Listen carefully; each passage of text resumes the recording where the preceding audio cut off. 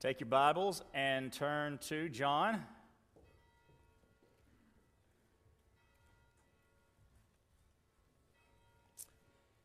John chapter 21. As of this Sunday, we are through the book of John, and I'm not just super happy about it. I've enjoyed working through it. I wouldn't have minded spending a little longer in it, but here we are. So, we're at the end of his book. The second ending, really. It's pretty clear that he wrote the end of chapter 20. He didn't write chapters and verses. You know, we've got them, though. Ended it there and then went back and added a little bit more at some later date. Could have been the next couple of days, but regardless, it's clear there was an ending and then there's another ending. So we're in the second ending. Follow no matter what. John 21:15 through 22. We're going to stop one verse short of where our Connect group lesson stopped this morning. Our last week for our memory verse, though, means that there aren't any words up there. Oh, you got the ampersand down at the bottom. We've got the and, so you know it's two verses. All right, let's see what we can do. I am the vine, you are the branches. The one who remains in me and I in him produces much fruit, because you can do nothing without me. My Father is glorified in this, that you produce much fruit and prove to be my disciples. John 15:5 and 8. All right, not bad. The lines help. I was looking at every line, like counting the letters really quick, like what's that word? But hey. All right, so you can get our next verse bookmark in the foyer. Looks like this from Jeremiah 17:7 and 8.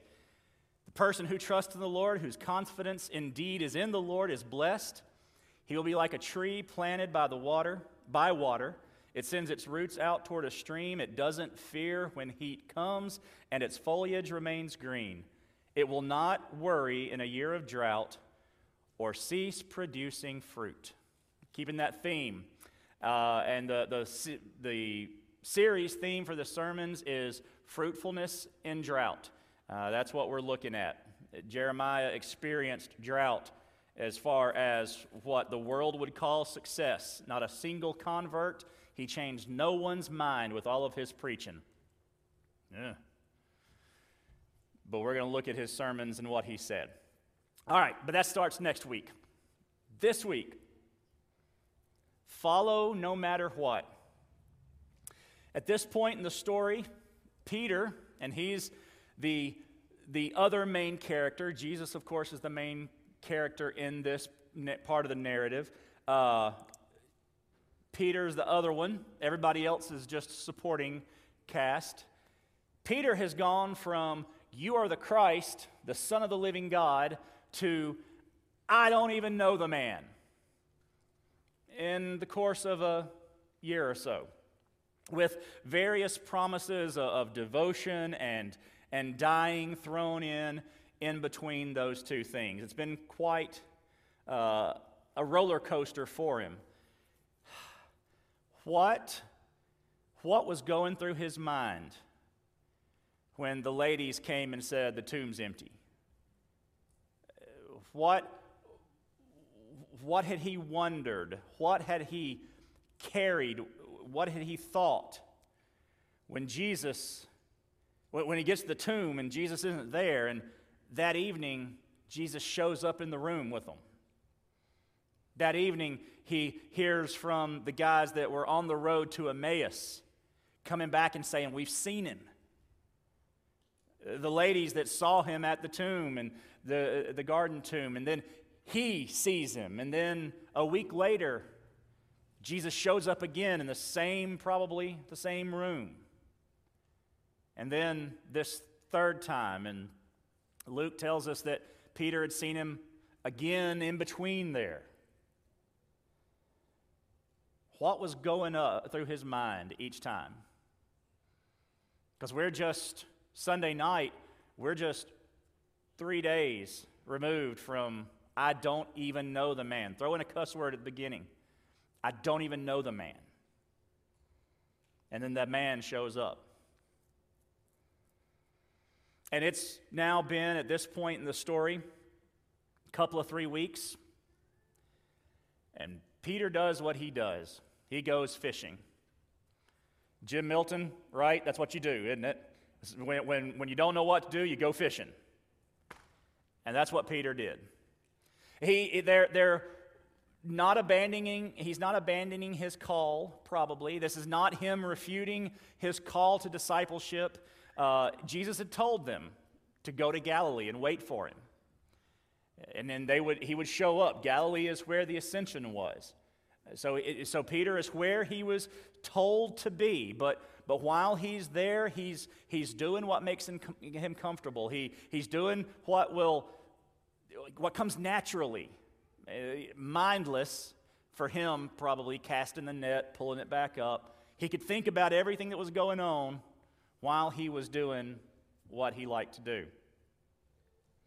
The other thing is that this is something he can control. He can control throwing the net. He can control pulling it back up. Well, what he can't control, right, Jim, is the catch. He can't control what gets into the net, and he caught nothing. A guy on the beach, they can't see. It's early morning, probably just pre-dawn. Maybe there's a mist. They can see the person. It's water, so you can hear the person. The sound carries really well over water. Hey, did y'all catch anything? Nope. Throw it on the right side of the boat. Now, why they did it is something we'll never really know. At this point, they don't know it's Jesus. Maybe they're thinking, this sounds familiar, because this isn't the first time Jesus has done this to them, but the circumstances were much different the last time. Maybe they thought, oh, this guy must be able to see that there's a school of fish over here on the right side, or whatever. But whatever the reason, they did it. Interesting, if part of our memory verse is, apart from me, you can do nothing. There's not a sermon here. There's not even really a lesson here. Not biblically, I don't think, but it is something to note. These fishermen never caught a single fish until Jesus showed up. You realize that in the Gospels? They are the worst fishermen ever unless Jesus is there. And then they catch all these fish. So that's what they get. They get a huge catch of fish. John recognizes him as Jesus immediately. John just puts two and two together. That voice, the fit. Oh my gosh, of course. It's Jesus. Peter hadn't realized it yet, but he believes John when it happens. So Peter jumps in the boat, swims 100 yards to shore, while everybody else brings in the fish. 153 of them. There have been all sorts of discussions about what 153 means. You know what it means? 153. It's what they counted. Because think about it. On one of the most momentous days of your life, as you're recalling events and you were trying to write it down or telling stories to somebody, you remember these random but incredibly exact, detailed moments. John knew 50 years later, 60 years later, whatever it was, probably 40 to 50 years later, it was 153 fish. I can't believe I can remember that, but we counted. Because that net was full, and the net didn't tear. We couldn't believe it. 153. When Peter gets to the shore, there's a charcoal fire waiting. That's important, this charcoal fire. Because Peter's about to learn our big idea. Our big idea this morning, the next screen, the call to follow Jesus comes whatever our failures, no matter the consequences, and despite the actions of others. Peter's going to learn that. And we're going to look at it this morning in John 21, 15 through 23. Read it with me. If you don't have a Bible of your own, take one of those in front of you or around you somewhere and the one you pick, that one's yours. You can have it. When they'd eaten breakfast, Jesus asked Simon Peter, "Simon, son of John, do you love me more than these?" "Yes, Lord," he said to him. "You know that I love you." "Feed my lambs," he told him. A second time he asked him, "Simon, son of John, do you love me?" "Yes, Lord," he said to him. "You know that I love you." "Shepherd my sheep," he told him. He asked him a third time, "Simon, son of John, do you love me?" Peter was grieved that he had asked him the third time, "Do you love me?" He said, "Lord, you know everything. You know that I love you." "Feed my sheep," Jesus said. "Truly I tell you, when you were younger, you would tie your belt and walk wherever you wanted, but when you grow old, you will stretch out your hands, and someone else will tie you and carry you where you don't want to go." He said this to indicate by what kind of death Peter would glorify God. After saying this, he told him, "Follow me." So Peter turned around and saw the disciple Jesus loved following them, the one who had leaned back against Jesus at the supper and asked, "Lord, who is the one that's going to betray you?" When Peter saw him, he said to Jesus, "Lord, what about him?" "If I want him to remain until I come," Jesus answered, "what is that to you? As for you, follow me." So this rumor spread to the brothers and sisters that this disciple would not die. Yet Jesus did not tell him that he would not die, but if I want him to remain until I come, what is that to you? John clearing up some rumors there at the end. We all know what that's like when you have to clear up rumors. 3 points I see in this passage to go just right along with the big idea. Obey regardless of failure, obey regardless of consequences, and obey regardless of others. When Peter gets to the shore, point number 1, obey regardless of failure. In verses 15 and 17, when Peter gets to the shore, Jesus calls him by his pre-ministry name. He doesn't say Peter. He says Simon, son of John. Simon means pebble. Peter means rock. Peter has gone back to being a pebble at this point. He is not who yet Jesus told him he would be, and what he's called him all this time.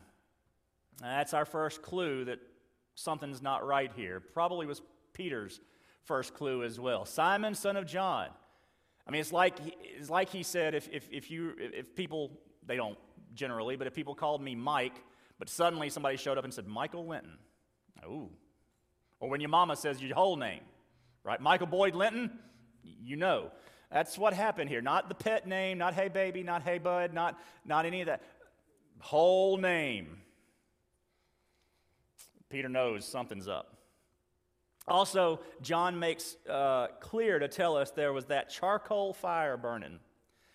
Now, we don't think anything of that, really. You got to have charcoal to cook, or at least you have to have a fire to cook. But John only uses the word charcoal fire twice in his entire gospel. The other time, it's the fire Peter was standing around when he denied that he knew Jesus. John probably recognized this smell. Actually, I was talking to Don this morning about my grandparents' house and how years ago, after my grandfather died, some 8, 9 months after my grandmother died, I went back to their house for the first time 6, 8 months after that. And I thought I was doing okay, had gotten over everything until I got in the house and smelled it. And I was like, whoa, and I lost it. Smell is one of those senses, they tell us, that is most closely tied to memory. I'm pretty certain when Peter got to the shore and smelled that fire, he's like, because we're only, at this point, probably 2 weeks out. They've had to have enough time the Sunday night of the resurrection to see Jesus, the next Sunday night when we had the thing with Thomas, and then Galilee is about 80 miles north of Jerusalem, 3 or 4 days travel, so we're probably on into the next week. So it's only been a couple of weeks, at least,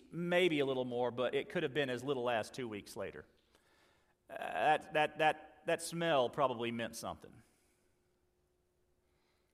So Jesus sits him down, and they've had breakfast at this point. They've eaten, and Jesus asks him a question. Simon, rather, not Peter. Simon, Bar-Jonah, son of John, do you love me more than these? Simon, do you love me more than these other disciples that are sitting around? See, Peter has been all about the superlatives for 3 years. I'll never let this happen. You never say never, right? James Bond taught us that. And you never say never again either, because then it's really bad. You don't say never, you don't say always, and Peter, except unless we're talking about God, then you can always. Then you can never, because if he says always, he means always, and if he says never, he says never. But we tend to not live up to the always and nevers. But Peter's all about them. I will die for you. Whatever the biggest is, that's Peter. So Jesus says, he asks him the superlative. Peter, do you love me more than these? And Peter, I think, has learned his lesson. Because Simon would have answered,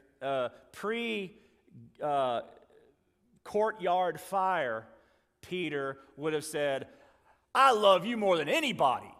Not just these, but everybody in the whole wide world, Jesus. But instead, he says, yes, Lord, you know that I love you. He doesn't answer in the superlative. He leaves that alone, lets that pass on by, and Jesus, the second time he asks the question, does the same. Asks the question 3 times, gives the same 3 answers, the same 3 responses to Peter's answers. We'll talk about those responses in a minute. Let's talk about the questions and Peter's answer. If you've heard this message, you've heard this discussed. No telling how many times.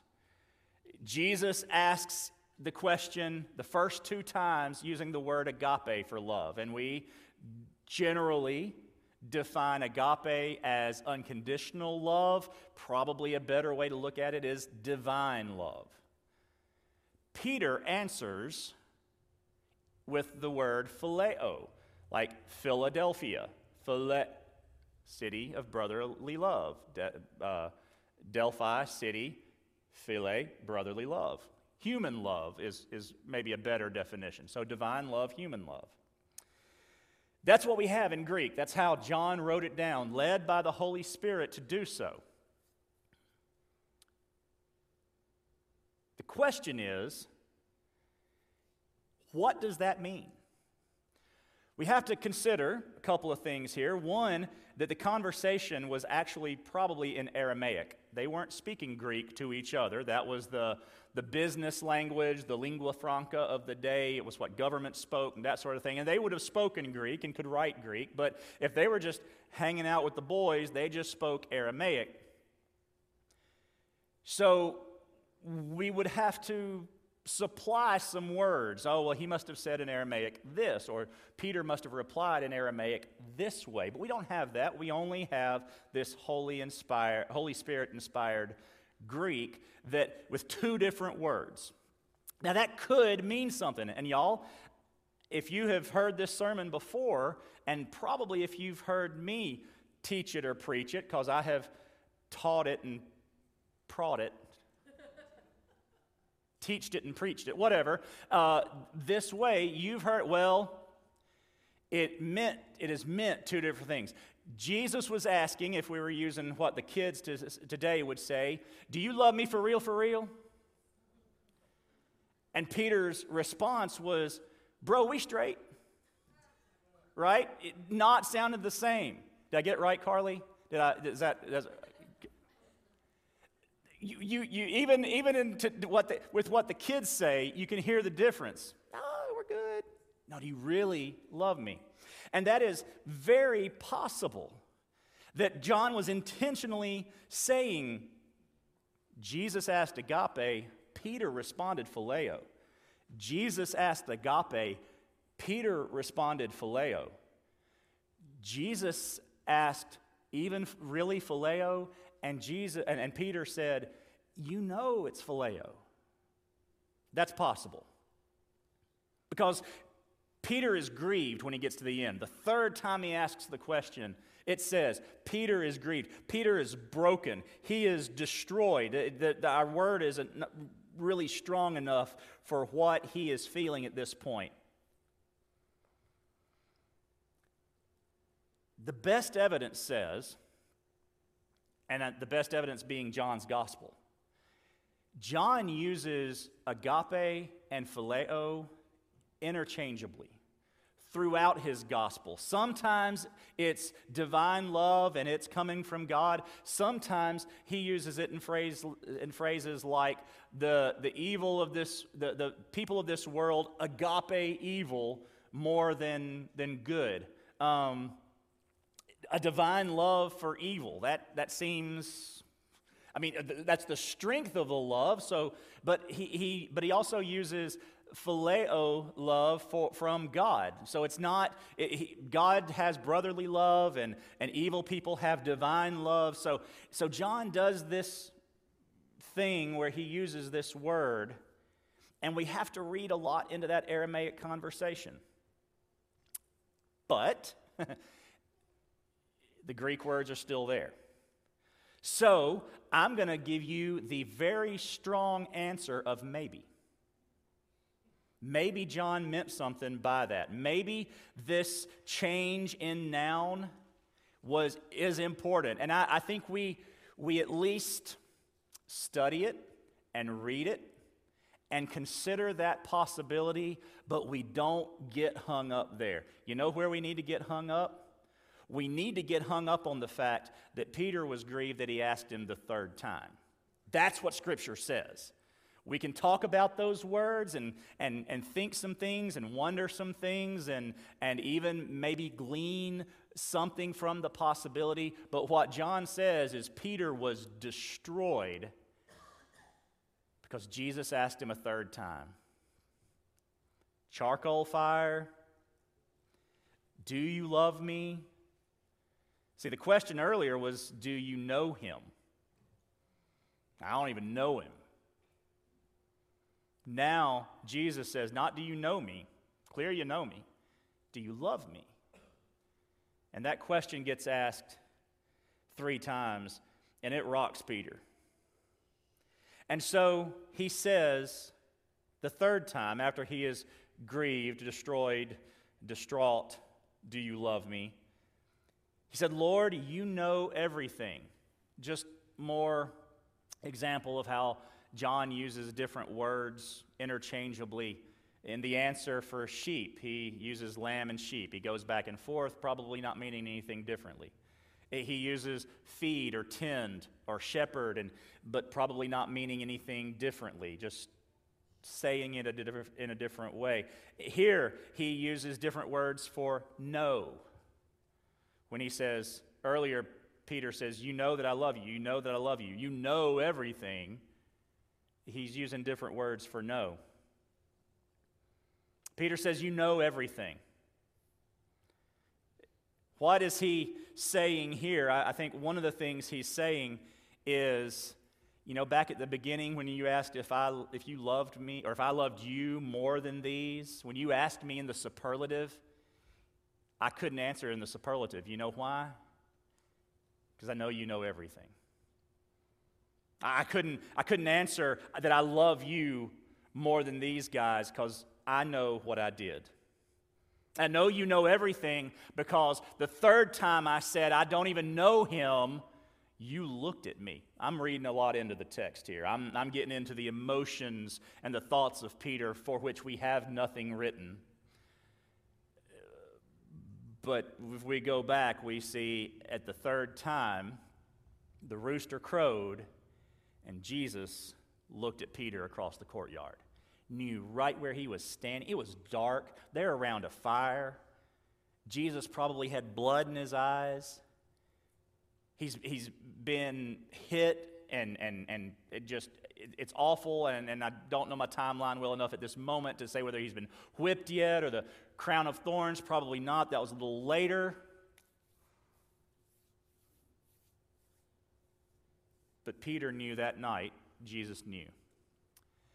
And Peter knew this morning that Jesus knew. You know everything. I couldn't answer the superlative. But I think this is also a little of Peter going back to that first magnificent statement. When he said, "You're the Christ, the Son of the living God." Who do people say that I am? Who knows me? Do you know me? That's the gist of that question. Who knows who I am? Oh, some say Elijah, some say Elisha, some say John the Baptist come back from the dead. Who do you say that I am? Who do you know me to be? Peter says, "You're the Christ, the Son of the living God." Peter, do you love me? You know that I love you. Peter, do you love me? You know that I love you. Peter, do you love me? You know everything. You're the Christ, the Son of the living God. You know that I love you. Peter has, I think, come full circle. I don't believe he ever doubted that Jesus knew everything. It's not that. This is, I believe, a statement of Jesus' divinity as much as the earlier, the Son of the living God, was a statement of his divinity. Peter knows Jesus. Peter loves Jesus. At this point, Jesus no longer questions him. He doesn't say again, "You know what? You really don't." You know how I know you don't? Because 2 weeks ago, you told him you didn't even know me. Maybe he doesn't have to do any of that. Peter knows. Charcoal, 3 questions. Yeah, he knows. And then Jesus' command, the imperatives. You know, I like to point out the imperatives to you. Feed my lambs, shepherd my sheep, feed my sheep. These are imperatives that Jesus is giving to Peter after these questions. Do you love me? You know I love you. Then do what I've called you to. Obey. Obey. Obey. Each command, phrased slightly differently, reinforces that he is no longer a fisherman. I don't believe Jesus is repudiating or fussing at him for going fishing. Again, they were in Galilee waiting. They were told not to do anything until the Holy Spirit came. He is where he was supposed to be. He was in Galilee. And Jesus says, this isn't your job anymore, remember? Make sure you know. You still have a job to do. Peter, denier of me, struggler with the love part, you still have a job to do. Y'all, that is grace. That is what we get every day. But Jesus, you don't know what, yeah, he does. He knows exactly what we did. Michael, you still have a job to do. Jim, Don, Christy, you still have a job to do. Peter's failures set him back. They messed up the relationship for a while. It was, got to know, it was awkward when Jesus appears in the rooms. That's why I pointed that out to you. What was he wondering? It messed up the relationship. But Jesus heals the relationship. His failures set him back, but didn't define him or disqualify him. Peter becomes the leader of the Jerusalem church. Peter, obey me. Fulfill your calling. And now it's gone. It's Hakuna Matata. It's in the past, right? Now, their theology was bad, but that is grace. That it puts all the sin in the past and we're done. And Jesus doesn't bring that up again. We do. Jesus doesn't. So he tells him to fulfill his calling. So obey regardless of failure. Number 2, obey regardless of consequences. Jesus isn't done. Verses 18 and 19. Verily, verily. Amen, amen. Some of your translations say, truly I tell you. Boy, listen. This is important. Peter, you've been your own man. You've got the family business of fishing. Tradition tells us Peter was one of the older disciples. John was one of the younger ones. Maybe not the youngest, but one of the younger ones. So Peter is probably the patriarch of this business now, and he's been around a while. He's seen some things. Fishermen pulling in nets. We're not talking about this kind of fishing. Boop. It's accurate, right? I mean, that may work a couple of muscles, but this, pulling in the nets all constantly and throwing them out, Peter was probably pretty ripped. Peter had been his own man. Peter would have been the object, the idol, the example of masculinity in the day. Strong, powerful. I think that's part of his answers. Peter made decisions. Peter did things. He led the business. He did all of this stuff. And Jesus says, you've been your own man. You've made your decisions, and you decide, and you jump in the water and swim 100 yards, and you give the superlative answers and all that. But from now on, you're going to be my man. You're not yours anymore. We, believers, are not our own. We are bought with a price. And that's what Jesus is telling Peter. You've done what you wanted to. Now you're not going to. Feed my sheep, shepherd my sheep, or feed my lamb, shepherd my sheep, feed my sheep. You don't have options anymore, Peter. You're not yours. When you were young, you tied your belt, you walked wherever you wanted, but when you are older, when you become the under shepherd, when you feed the lambs, shepherd the sheep, feed the sheep. Whose sheep? Not your sheep, Peter. My sheep, Jesus says. Also notice he doesn't say, Peter, do you love the sheep? Because some days sheep bite. If you're not on Facebook, did you ever share that? There's a reel, and there have been numerous of them, but there's a newer one where the shepherd is feeding the sheep. He is dumping the food in the trough, and one just waylays him, bam, from the back. And then there's another clip just a little while later. He's doing the same thing somewhere else, and that same darn sheep, bam, waylays him from the back. It happens. Peter, if you become the under shepherd, not your sheep, my sheep. Love me, keep your eyes on me, feed the sheep, tend the sheep. Look at me, not them. You're going to be killed in your old age.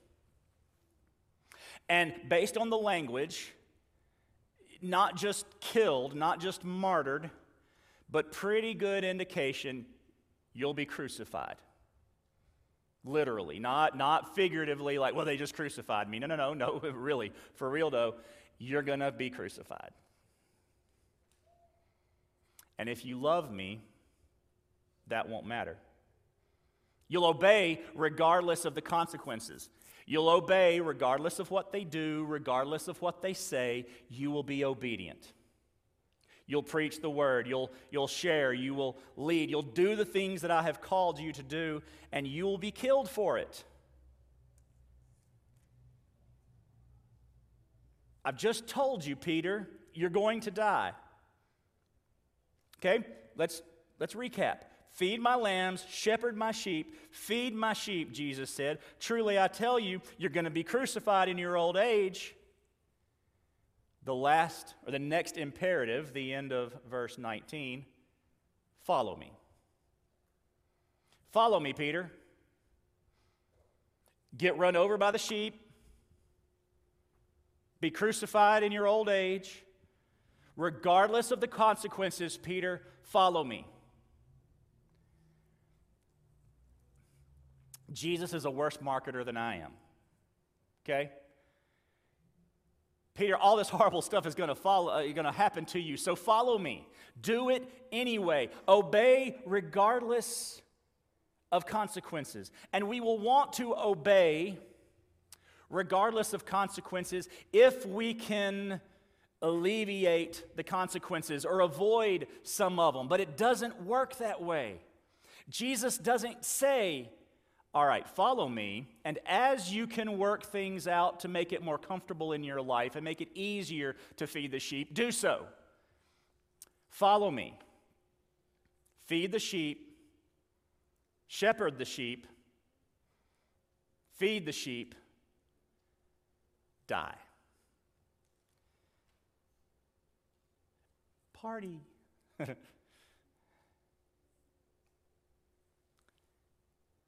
And Peter does. 1 Peter, and I didn't mark this because I hadn't even planned to go to it, so I'm going to see if I can find it just by glancing.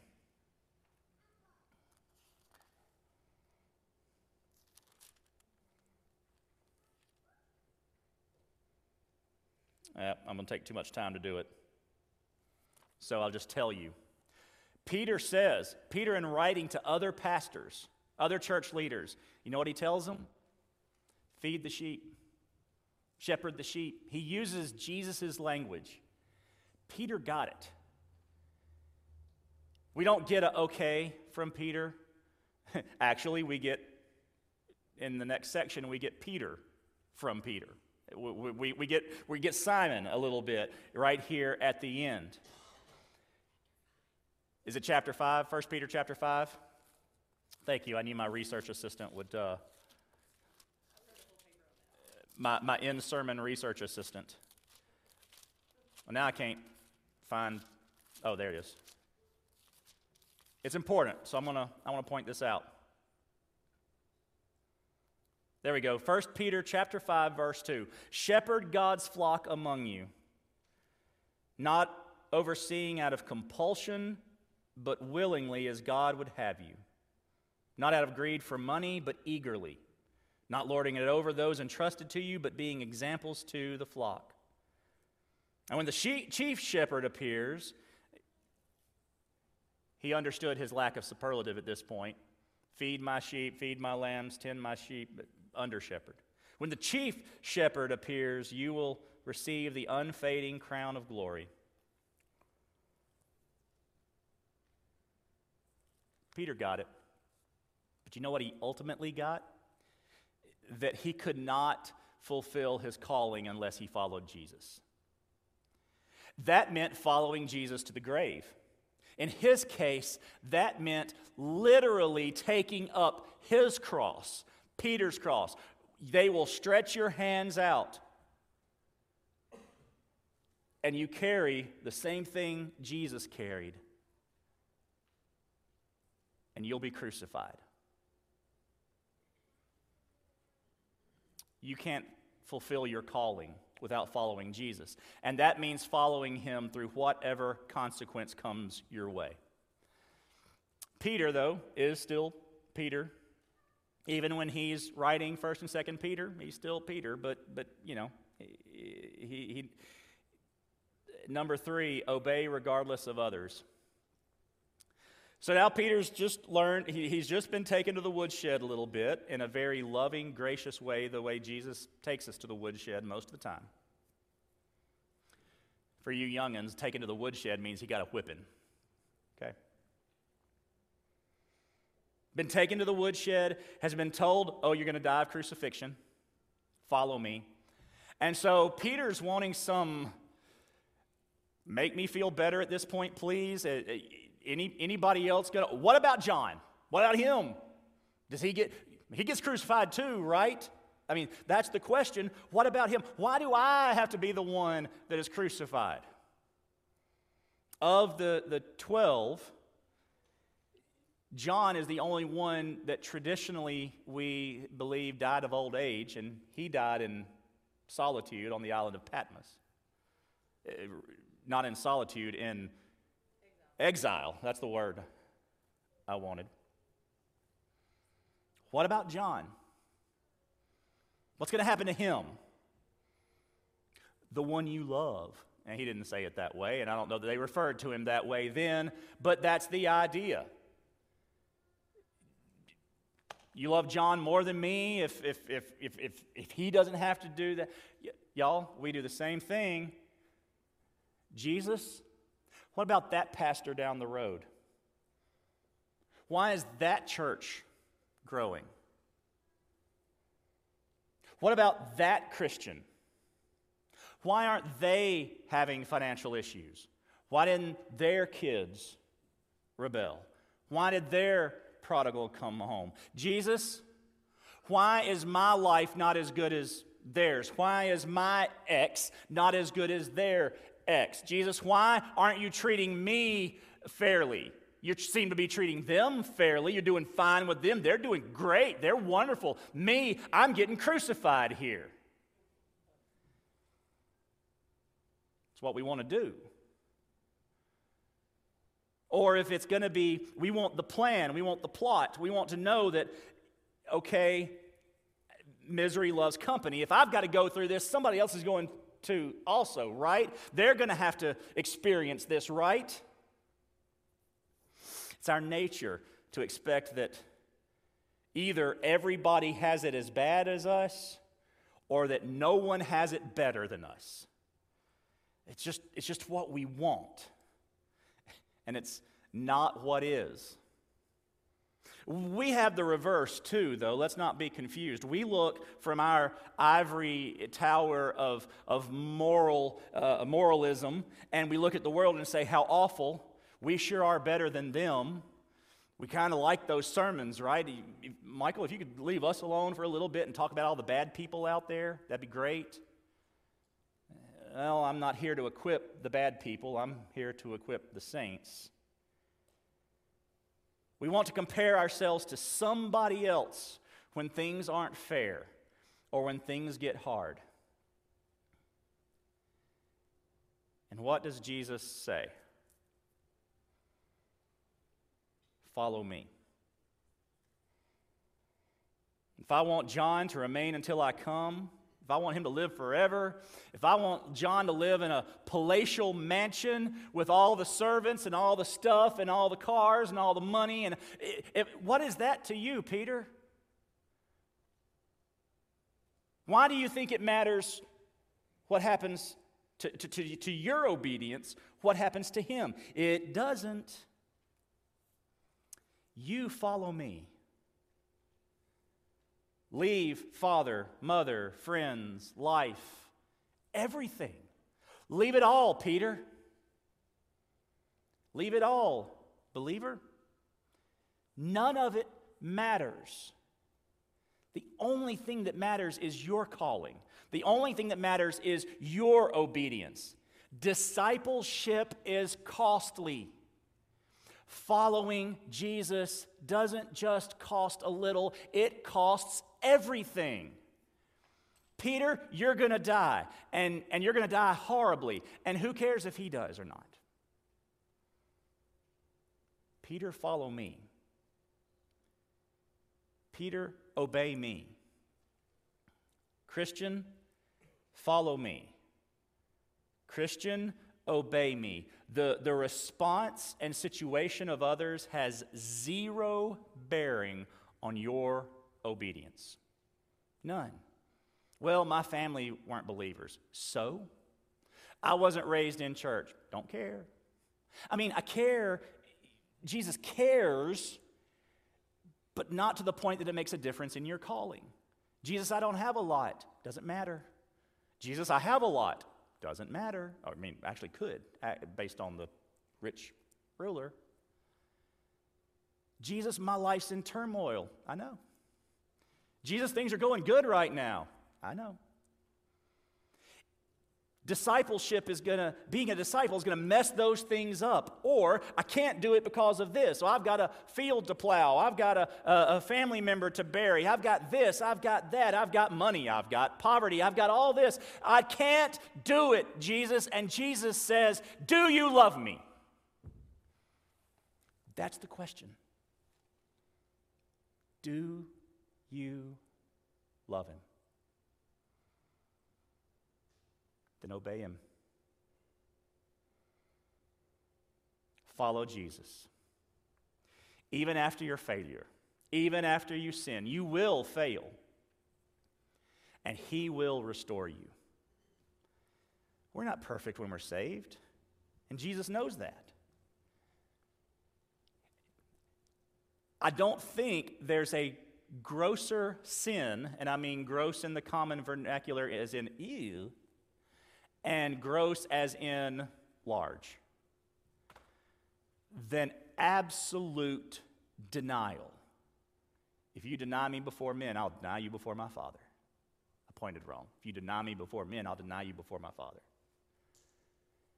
Every sin is forgiven except blasphemy against the Holy Spirit. I think standing in a courtyard around a charcoal fire, don't you know him? I have no idea what you're talking about. I do not know the man. Y'all, that's a big sin. All sin sends us to hell, but there are still levels of what's worse than others.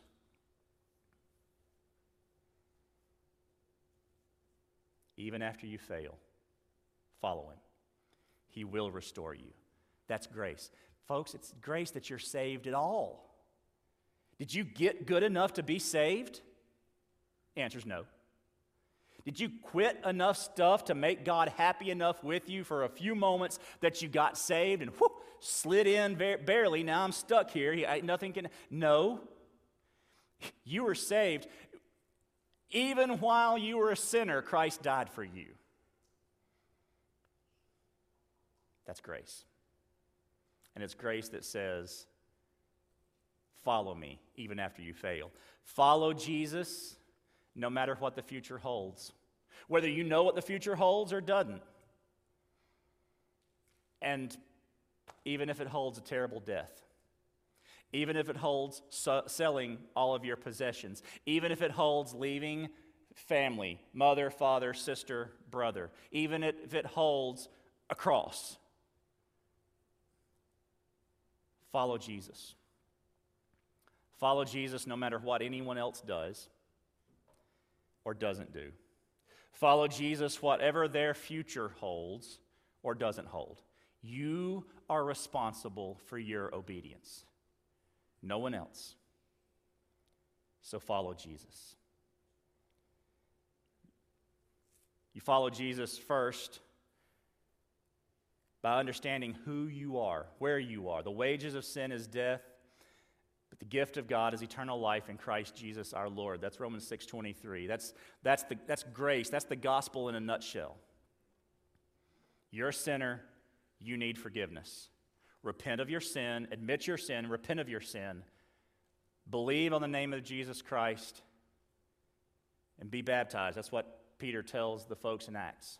Repent of your sin and be baptized. They believed, now repent. Well, what next step do you have to take? He told them what theirs was. Maybe your next step, well, the call to discipleship is to take up your cross, leave your life, and follow him. No matter your failures, no matter the consequences, no matter about others, follow him. Does that mean baptism? Submitting to God in some way, conforming your life to Christ? Yes, yes, and yes. Joining this church? Maybe. You have a decision to make this morning. I'm going to pray, then we're going to sing. During that time of singing, you can share that decision with us in some way. You can message us. You can write on a connection card. You can come up and pray with either me on the right or Chelsea on the left. Lee and Kirk and Justin will be in the back. You can just pray because God's dealing with you in some way. You can just come to the front, kneel, and pray. Follow Jesus. And this morning, it may be, likely is, that he just leads you to the front. Just to talk to him. Just to lay some things out. Pray with me. Father, we come to you this morning knowing that we have failed. Last night, this morning, yesterday. But your grace is bigger than our failures. And so, again, today, we repent. We come to you. We hear you say, do you love me? We answer yes, and you say, follow me. Lord, we look around and we see that it's going to be costly to follow you. Lord, we pray that we will lay it all out on the altar. It's all yours, family, friends, finances, material possessions, our very lives on the altar. Romans 12, 1 and 2. Our lives a living sacrifice. Lord, we look around and sometimes there's not a lot of support for us. Family's not where we are spiritually. Or it looks like everybody else has it better when they follow you than we do. Lord, we follow you. Give us strength to follow you. That's the beauty of it. We don't do this on our own power. We do this by your Holy Spirit. He indwells us. He leads us and guides us and strengthens us. And Lord, we have to depend on him to do this that you have called us to do. Lord, we depend on you this morning to make the decision that we need to make. In this time, as we worship, lead us. In Jesus' name we pray. Amen. So let's stand and sing, You Come as the Lord Leads, and let him work on our hearts today.